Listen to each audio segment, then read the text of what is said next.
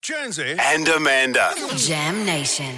Down to the Jonesy and Amanda Arms for the pub test. And today a Sydney renter has divided opinion around here.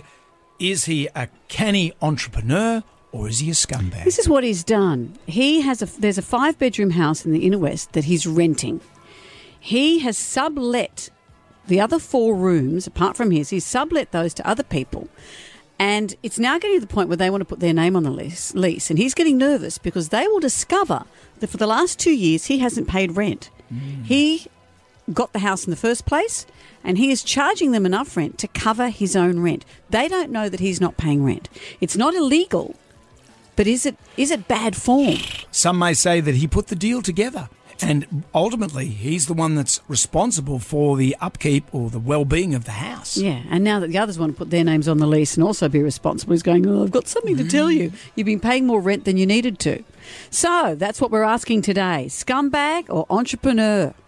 I don't think he's a genius, but I don't think there's anything wrong with it at all. He's taken on the lease. He's the one that, as we all know, it takes a little bit of work to run a home. He's the one taking on the responsibility, so why not have an upside to it? Mate, he is an absolute scumbag. Like, if I'm paying rent and someone in the house isn't, I would be fuming. I would kick him out. I'd dob him into whoever you dob him into. I've never really looked into this, but yeah, scumbag. I think he's an entrepreneur. Look, I've done it before, and I do the same with my mortgage now that I have mortgage. I rent out my garage. I rent out my spare room. You know, you've got to get ahead in life.